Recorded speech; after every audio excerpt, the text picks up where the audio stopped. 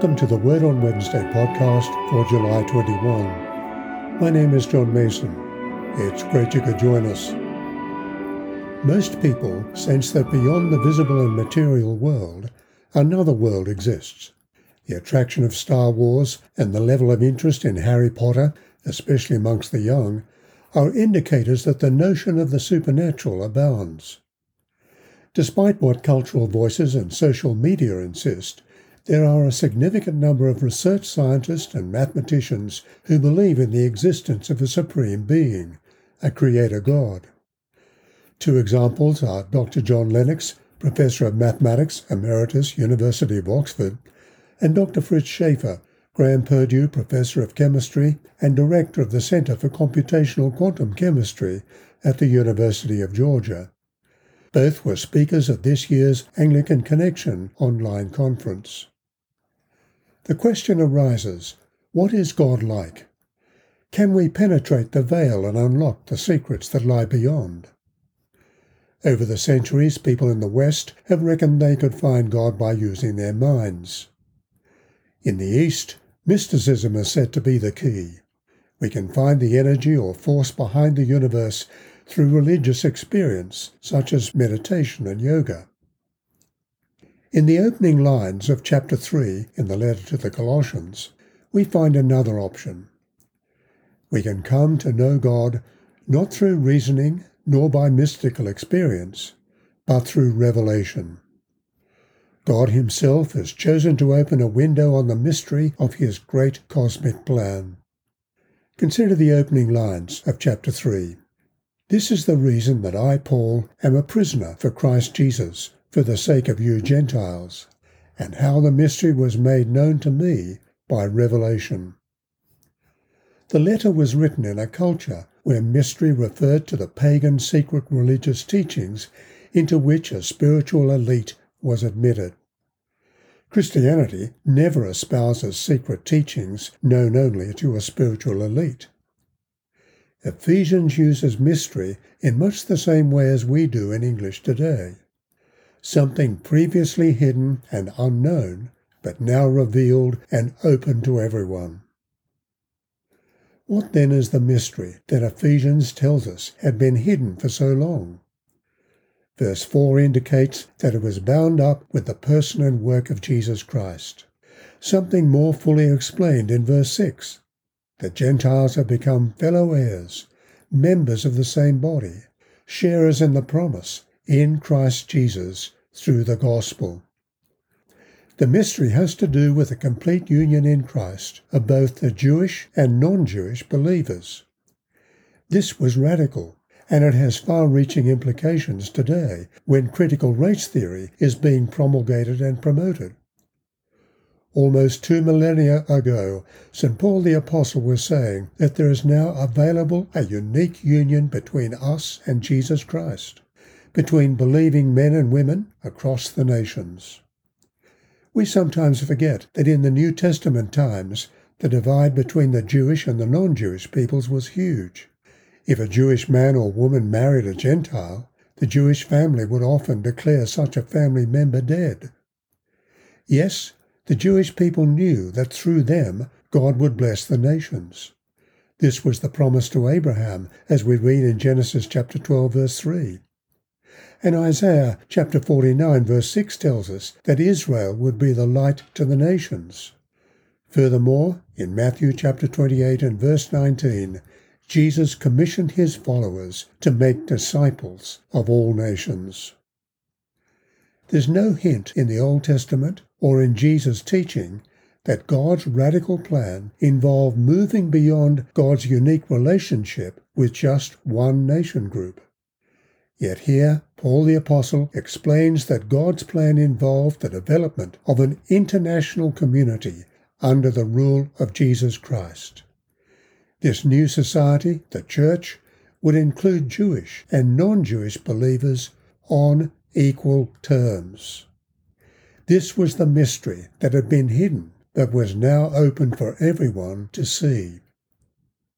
Understanding that all men and women are created equal under God, and knowing that God is building a new community across the nations, Leaders in England, such as William Wilberforce, at the end of the 19th century, worked at and achieved the abolition of the slave trade. In similar fashion, both black and white Christians in South Africa prayed for and played a part in ending apartheid. Indeed, some commentators consider that the transition was achieved relatively peacefully because of the involvement of God's people. Which leads us to a conjunction of revelation and commission. In verse 7 we have Paul's testimony.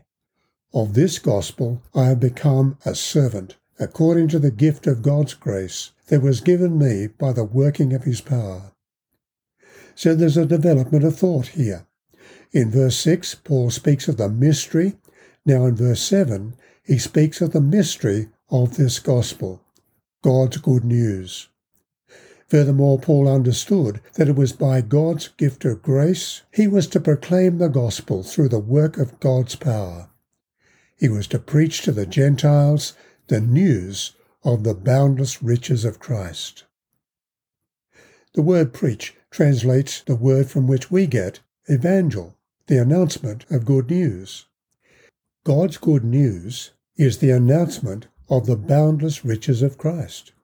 And while our English translators find it challenging to express the meaning of the boundless riches of Christ, they are best understood as the unsearchable, inexhaustible, and incalculable riches of Christ. We shall never come to the end of the wealth of the Lord Jesus Christ.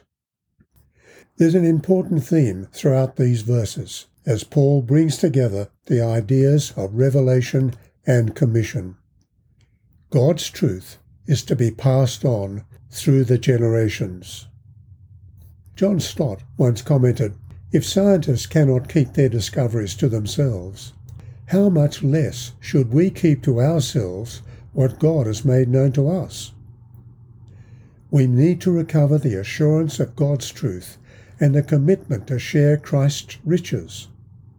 Just think, if we are sure that the gospel is God's truth and the riches of Christ are for all men and women, nobody would be able to keep us quiet.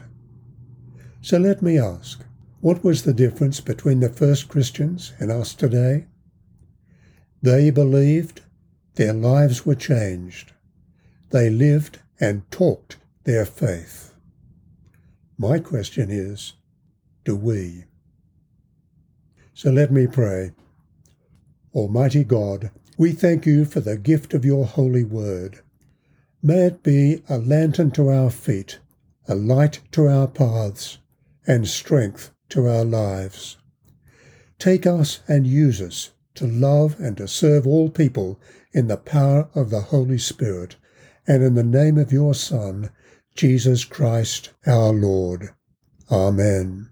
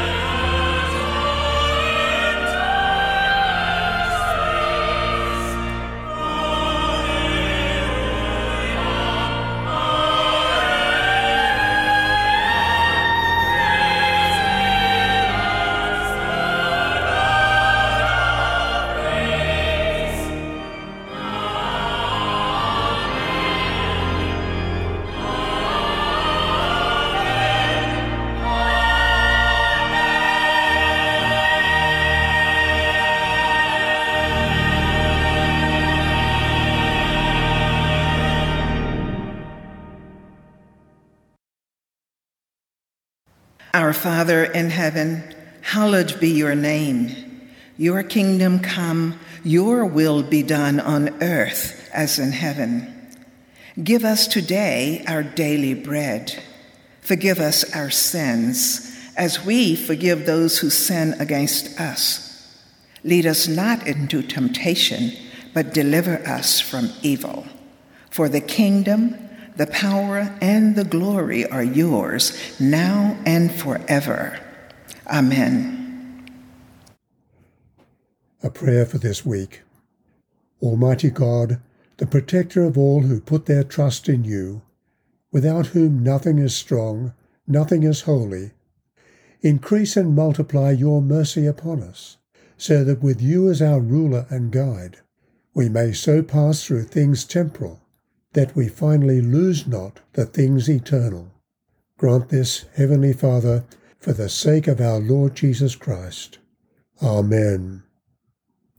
Now may the peace of God, which passes all understanding, keep your hearts and minds in the knowledge and love of God and of his Son, Jesus Christ our Lord. And the blessing of God Almighty, the Father, the Son, and the Holy Spirit, be with you and remain with you always. Amen.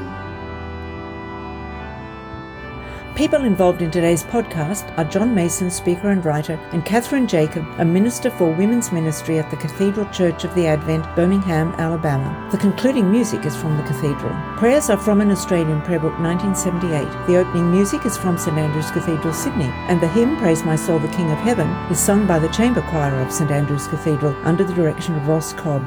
Please let us know if you have a question or a comment about this podcast. We'd love to hear from you.